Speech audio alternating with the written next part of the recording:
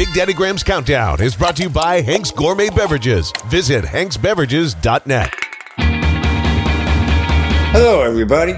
Welcome to another chapter of Big Daddy's Countdown, where we're trying to find the 100 greatest albums ever made. Coming in at number 50, License to Ill by the Beastie Boys.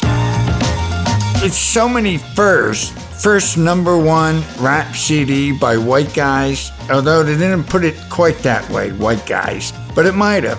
And then it broke it down further. First number one rap record released by Jewish men. It's how it's printed, Jewish men.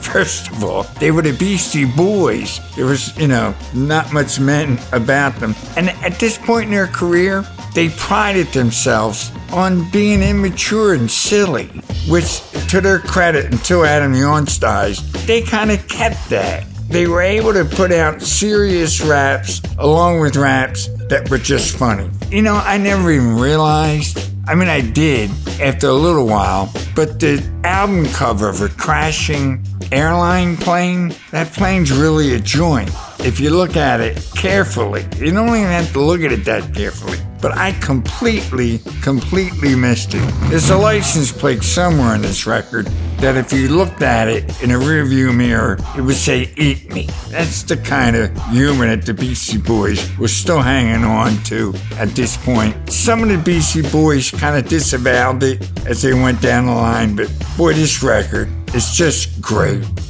This one was just in time for the holidays. November 15th, 1986, and because it's released just in time for the holidays, goes to number one. It's certified diamond.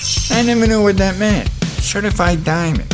It means you have to sell at least 10 million copies, which this does right down the chute. They were the first rap band I ever saw live. They were in the round at the Spectrum, alright, which was a hockey arena here in Philly, now since knocked down. And I went really more as an observer than I went as a ticket buyer. I wanted to see how this all went down live, and I was blown away. Again, they're one of those rap bands where each line has 100 words. Well, obviously, not only did they remember all 100 of those words in every line, so did the audience. They knew every word to every song, and it was, I'd been around that kind of experience a million times, Springsteen, whatever, but not this amount of words. So quickly, I didn't even know rap had this kind of insane following yet. It was a real eye-opener for me. What a great record. Coming in at number 50, License to Ill by the Beastie Boys. I want to thank everybody at Last Out Media.